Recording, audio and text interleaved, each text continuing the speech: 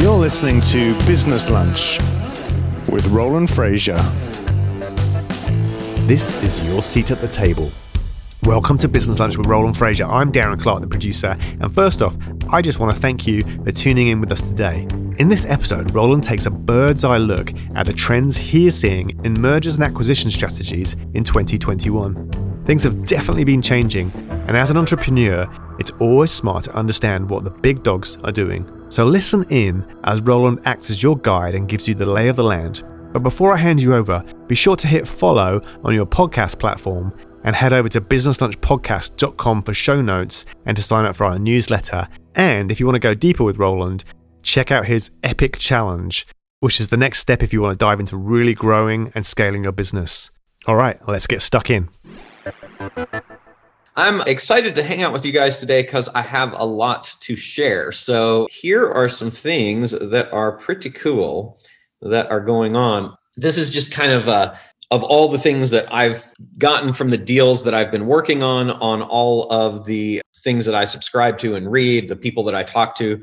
This is kind of an amalgam of all of those things. So hopefully it'll give you some pretty cool insights and help you see some things that we can do. Some trends first in M&A for 2021. It's really interesting because for sellers now, there are more options in the bigger markets. And these things kind of trickle down to smaller markets over time, but it's definitely something for us to keep in mind as we think about taking any of the companies that we've put together and exiting. There are more exit paths now. It used to either be you sell to PE, private equity, or you do an IPO. SPACs, which are, the SPV is the special purpose vehicle. A SPAC is a special purpose acquisition company. So I did a lot of these back in the 1990s. At the time, it was called a blank check company, which you filed an S-18 for. You basically take a company public in advance, fund it up, and it has no business. It's just basically a public shell. So what we used to do is build those and sell them. I did a whole bunch of them. And it's a really interesting way to get your company public. It's kind of like a reverse merger. And a reverse merger is where you have a company that is a public shell from somebody that filed it sometime before, and you fold your company into that.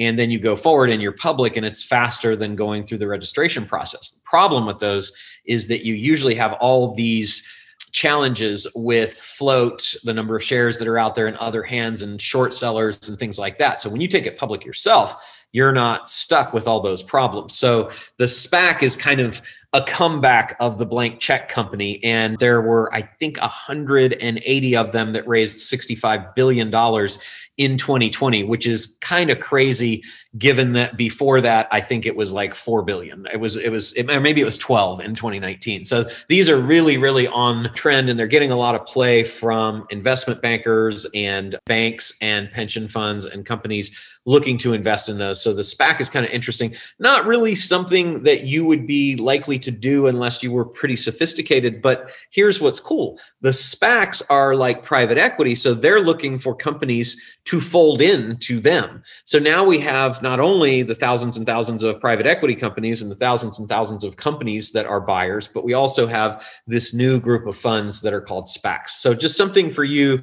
to kind of keep on your radar, as something to kind of just keep track of what's going on with it. We're seeing a lot more companies that are doing joint ventures and alliances as a precursor to an M&A deal. So one of the things that I think would be really smart for you guys to think about, and I think it's always good anyway, is to really think about with the companies that you've got, how can you partner with other people that might be potential acquirers? Because there's a lot of activity there right now.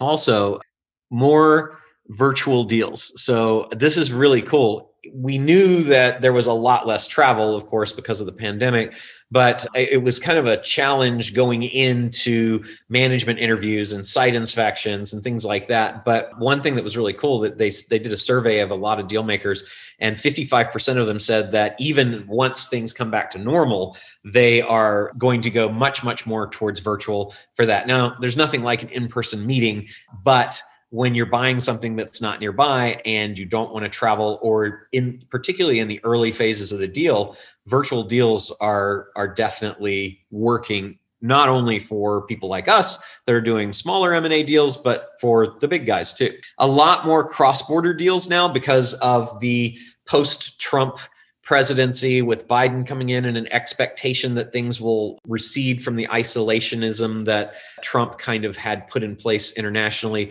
There is a lot more interest in those. So if you're looking for deals to do, don't be afraid to look out of the country. I know we talked about several of the ones that we've done with companies that range from China to Europe to Africa and South America. So those deals are coming back, and there's a lot more interest in them right now too. So if you are not in the United States, then that's good news for doing deals with US companies, particularly with all the capital that's here to do deals now. If you are in the United States, then it's good in that it really opens up the rest of the world a whole lot more than it has been for the last several years to doing deals that are international. The other thing is that a lot of sellers are looking at dual tracking plans right now, which is rather than picking an IPO or a sale to a public company or a sale to a SPAC, they're running those in tandem and bringing all those people in, but in separate tracks. So basically, they've got a track where they're talking to PE funds, they've got a track where they're talking to SPACs, and then they just pick the one that's best. You have to be careful when you're in the contracting phase, that's okay, but that is something that is becoming more okay because more and more people are doing it. And that's partially because of the increased competition for deals. So just some kind of macro trends in the M&A world. The other is that a lot of companies now are divesting, meaning that they're larger companies that are selling off parts of themselves, or their private equity funds that are everybody's looking at the new administration in the United States and the expectation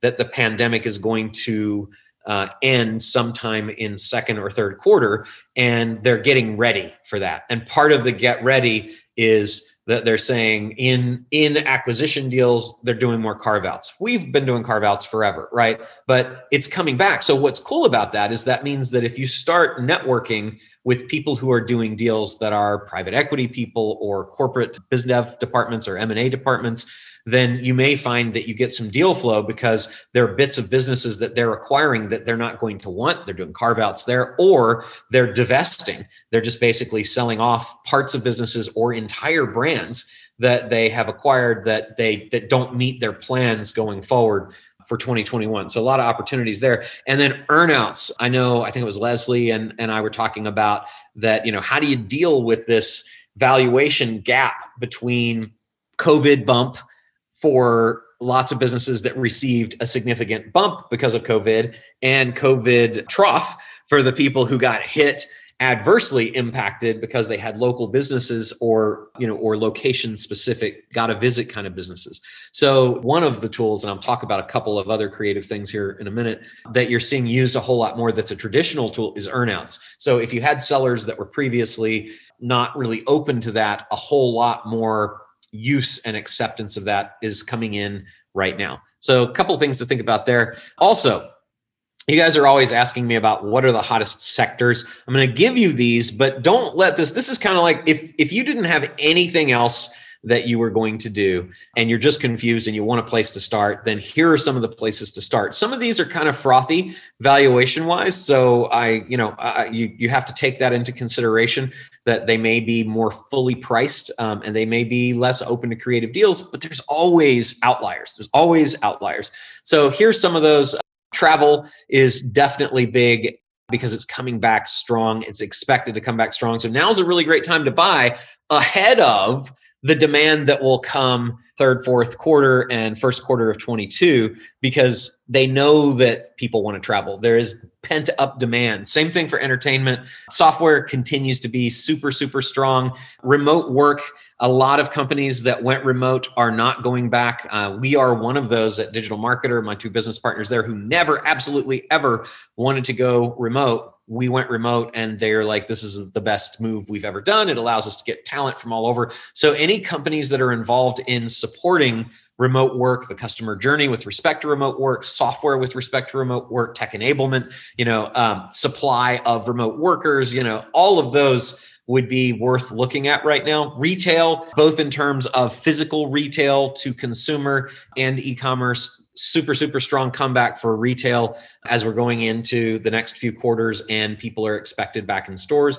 Insurance is really strong. Financial services, those have been strong for a while. Manufacturing, particularly in the US and particularly under the expected Biden administration changes and support, is coming back really strong. Supply chain problems that companies experienced with getting goods from China and Vietnam and other places that they were sourcing before have created a strong desire to have localized manufacturing in the country that they're located in. So in the United States, this applies, and internationally, a move towards trying to reduce that supply chain risk and acquire a diverse manufacturing supply chain means that there's going to be a lot of activity. There's going to be consolidation. There are going to be funds that are looking for these. So I think that's a really strong area that suffered as COVID hit and a lot of factories got shut down. This is a great place to think about buying businesses right now. Tech, still strong as always. Media, we talk about media as the very first upper left thing on our acquisition wheel 2.0. Media and media companies' valuations are strong and trending up. They'll definitely be important as these companies are looking for more leads. So definitely focus on your lead and media acquisitions. Telecom, strong, more difficult to get into, but not for small support companies. A lot of these industries that are bigger that you might think of having challenges going into, I can't buy a telecom company. How do you do that? Well, you can actually buy telecom companies. There's a whole bunch of them. There are the big infrastructure players. That's going to be harder because it takes a lot of cash to do, and there's a lot of sunk cost investments. But there are also a lot of service companies, a lot of support companies, a lot of sales companies. Look at all the companies that are peppered around supporting telecom, and that's a good place to look. IoT, Internet of Things companies, that's continuing to be strong demand. Automobile tech is really, really hot. As you see, Apple, I think recently announced that they were going to go in partnership with Kia, I believe it was, to produce cars that are the Apple Car. And as you see more and more tech in moving into automobiles, that's a huge opportunity. So again, the little companies that are peppered around the big companies, be looking at those. I know that in the aerospace industry, we just went on and Googled and found a list of all of the approved contractors for Boeing. So an approved contractor list is a great place to find potential companies to get to know, to network with, and to acquire, because they are already selling to the big company. And it might be hard if you were just to Google, try to individually find companies that do aerospace support. But if you can go to the big companies like an Apple or a General Motors or a Boeing and find who are their approved contractors, and it's a publicly available list, then that gives you a total cool hit list to focus on and start campaigns for communicating, getting in touch with them. And it's a great way to source deals there. It's also a great way to become an influencer in that area, be the authority by providing information, interviewing those people. There are a lot of people that are gathering those lists. And while it might be small, I forget, I think it might've been like 12 or 1,300 people. It might've even been more on that list for Boeing.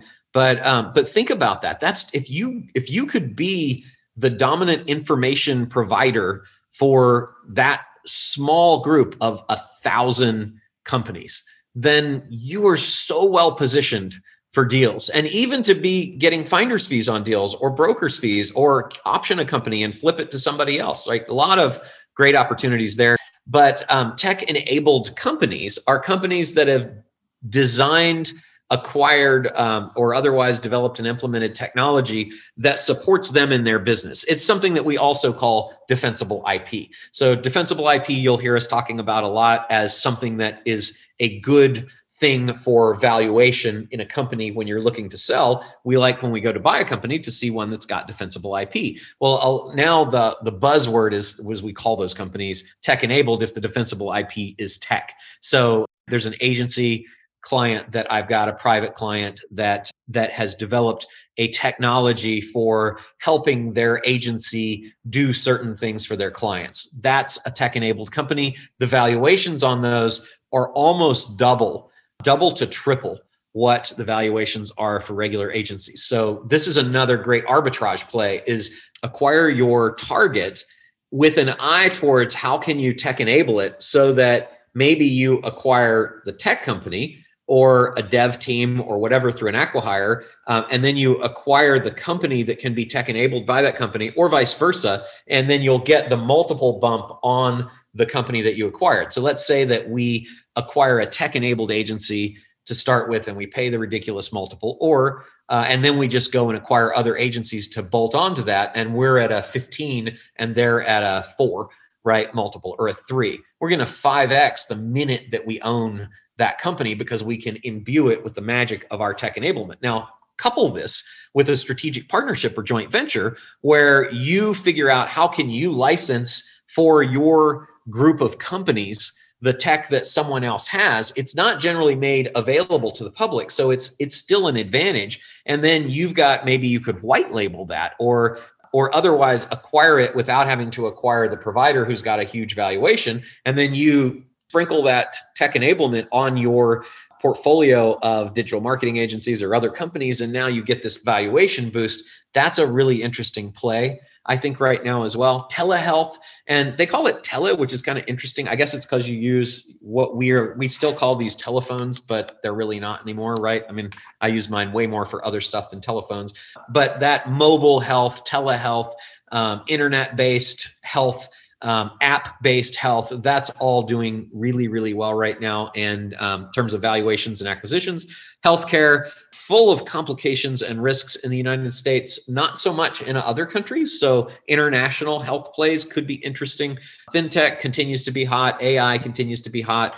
Data centers, because there's been so much demand on the online support network infrastructure right now because of everybody being stuck at home and because of much more rapid adoption of things like grocery delivery and restaurant delivery and things like that. It's become very important to control data centers. So data centers are, and I think it was a $120 million data center deal a couple of years ago, and that would probably sell at 2-3 times that now. So data center is something I would look at, basically just boxes of computers in rooms with sandbags and generators. Alternative energy across the board, very hot. Solar, wind, all of those things. Cybersecurity is very, very hot because of the increase of all the things that are going on online. The demand for security in those transactions is going through the roof. And so cybersecurity companies are experiencing good valuations now. That's likely to go up during 21, 22, 23. I think you got a good multi-year run there. So that would be one that I would look at as well. So there's a lot here for you guys to focus on. I think that's all of them. But I wanted to get, because people ask, what should I do? I have no idea where to start. If you're looking to start or you're looking to evolve or reposition something that you've already got, these are definitely some very strong places to do that. Now, one thing that's also interesting, I think, as an opportunity is we're going to start back up. Like the world is going to start back up in 21, and it might take till 22 to really get there. But looking down the road, we have a bit of a crystal ball, because if you look at what were the fastest growing sectors in the United States in 2019 and 2020 pre-COVID, those are all likely to return very strong. And they've been hit really hard valuation-wise and even survivability-wise because of everything that's happened. So you'll find them in a very weakened state right now that you can come in and acquire at very favorable multiples and very favorable profit numbers. And they're very likely to bounce back, particularly if you've got a plan for them. So this was interesting. These are the fastest growing. So growth for musical groups and artists in 2019, 2020, 169.9%. Movie theaters, same thing, almost 147% growth. Also, a lot of things that you'll see that got hit really hard, right? People can't go and go and see musical groups and artists right now. Well, those are brands that you can actually acquire. And they have royalties and copyrights and catalogs of music. Movie theaters. We used to go to a movie theater once, twice a week, just for kind of a change of pace with the whole family and hang out. We haven't been for over a year, right? Those are going to come back. Airport operations support. Now, you might not want to buy an airport, right? Or be able to, but all of those businesses that are there supporting the airport are definitely something that I would look to return. And a lot of the people that were doing it before, they're like, especially if you look at these industries like mom and pop movie theaters, musical artists, I can say, because I'm a recovering, musical person, airport companies, like there are a lot of not terribly sophisticated business owners that didn't know what to do during this time. And so there's a lot of opportunities there. Casino hotels, might not be able again to buy a casino hotel, but support services, very strong. US tour operators, those you definitely can buy. They were experiencing 50% year over year over growth prior to them getting slammed with this. Sightseeing transportation. This is all from Ibis World, by the way. This is just like straight out data. If you look at these things, travel agencies and international airlines and chain restaurants. So our chain restaurant, we have a chain restaurant called Everbowl in our portfolio, and Everbowl got shut down. Then we started serving our food out of the restaurants to go. Then we went online to QVC and had some of the best-selling products they've ever had. And then we started a clothing and lifestyle brand called Evolve, and so on and so forth. And now franchise sales are taking off, right? A good restaurant that's got a couple locations to think about acquiring, pivoting into those things that they're not doing right now, and then going into franchise. Huge opportunity there. And then last but not least, hotels and motels. A lot of hotels and motels that are having a hard time right now, you can acquire for a lot less than you could back in 2019, 2020, when they were growing at 40% per year, and they're going to come back, right? So lots of opportunity to me in the what was hot, wasn't, and then will be again category. So that's a good place for you to look. Some of the biggest opportunities I think that exist in 2021, digital enablement I mentioned. So what can you take digital to that doesn't have it right now that you can acquire and then slap on your digital component? The other thing that's a very hot buzzword or set of buzzwords right now in the M&A community is complementary capability acquisition, or CCAs. Those are bolt-ons. We talk about those, right? So they're looking for how can we get the ability to do more stuff for our people by buying a business. Now, that also means that the opportunity for bolt-on partnerships, which I'm a huge advocate of, exist at a greater level than they have in a long time as well, because these companies might be looking for acquisitions or they might looking to bolt on. But here's the connection that we love is your business bolt-on that you can bolt on. And bolt-on is take a service that you or a product that you offer and provide it to a company that has your ideal customer profile but doesn't provide that product or service. That's a bolt-on, right? So now there's a huge opportunity to do bolt-ons, but then the bolt-ons for companies that are looking for CCAs, those complementary capability acquisitions, could be a great first step in getting noticed by your ideal acquisition partner, who then you bolt on and they say, this is really cool. This is a great CCA deal. And then they come and they either buy that as a division and you split it off or divest or carve out yourself, or they buy the whole company that you've got. And that's a really cool kind of Trojan horse into a company. New markets expansions. Companies are very focused on the opportunity to expand into new markets, particularly geographically. So geo-cloning, geo-acquisitions of companies that are not where you are right now. If you see that you're in a particular market that is, let's say that you're in just a few markets, like in major cities, the company that you have acquired, and you're in San Francisco, New York, and Texas. Well, even in the United States, look at the other companies that are in different areas who are looking to geo-acquire and infill. They will be very likely acquisition partners for you. Same thing for you as an acquirer, right? If you want to get into an area and you want to play the geo acquisition game, then look at companies that have a few key locations that have a good, diversely dispersed ideal customer profile from a geographic standpoint, and then think about acquiring those companies with a goal of geo expansion, or what Clarion calls geo cloning, where you just basically take what you've got and you plop it down in the new area and it does well. There's a lot of opportunities for acquisitions, acquisition partner identification, acquisition sales, purchases, divestitures, all in that new markets expansion. Same thing for market penetration.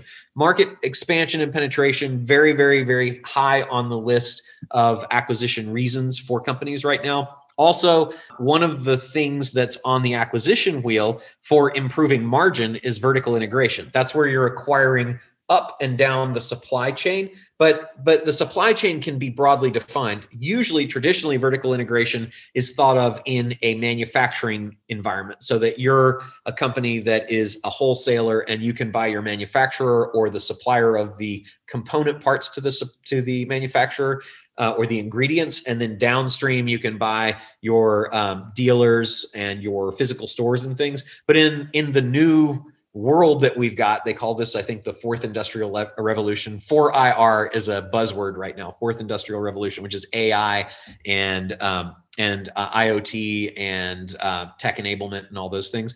So what's cool now, though, is that we should look broader for vertical integration. We should think about who are all of our suppliers right now, and can we acquire them? Because our suppliers might not be manufacturers and ingredient providers of raw materials. They might be content creators, digital marketing agencies, software that we are subscribing to, right? Those are all suppliers as well, content producers. And then down on the distribution chain, it's not just retail stores, it's virtual stores, it's Shopify stores, it's affiliates. Who's selling our stuff, right? If you're a service provider, let's say that you're a consultant. Well, are you able to provide all of the services that your clients need, or are you outsourcing to somebody else? If you're outsourcing to somebody else, they're in your supply chain, right? So you can think about acquiring them. And same thing, when you think about distribution, where are your customers coming from?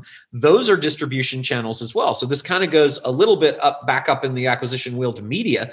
But if you think about this, it's a really good opportunity to increase your margin by looking very broadly at what is my supply chain? Where is money going out from my company at every single point before and after it comes to me, right? That's what you want to look at. And then say, those are all potential acquisition candidates for me. And those are all potential buyers for you as well.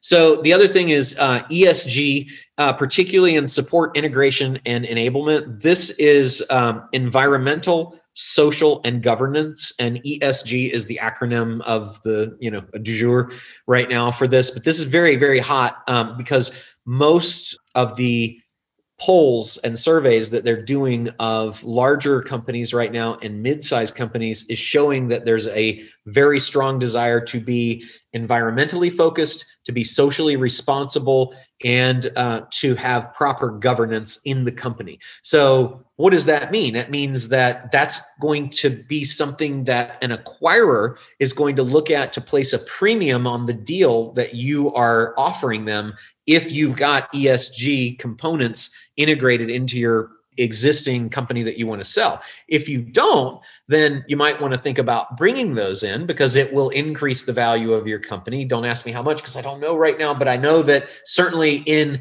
comparison of two otherwise equal performers, they would choose the ESG company over the non-ESG company.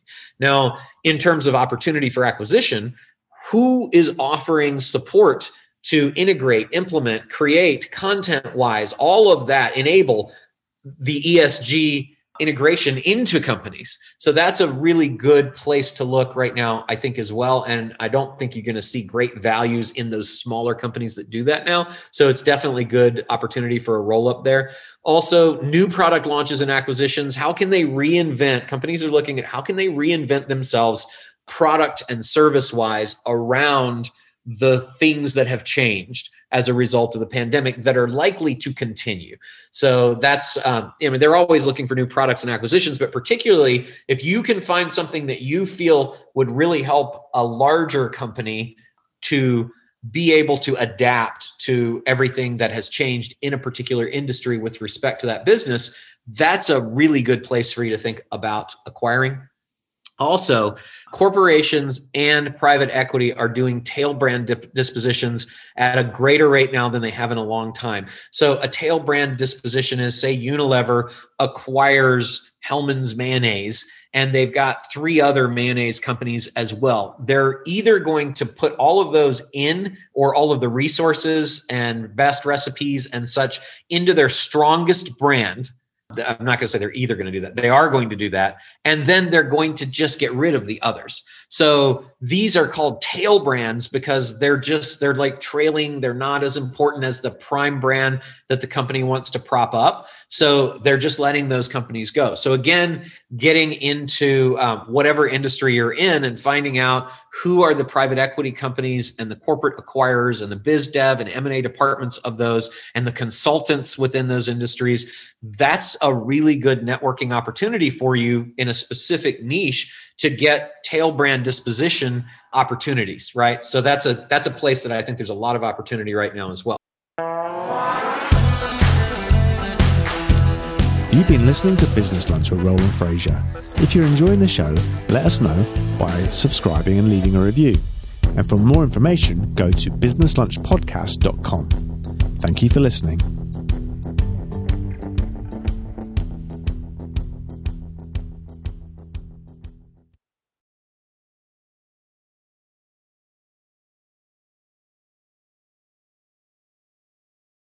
What if 3 days could change the course of your business in 2023?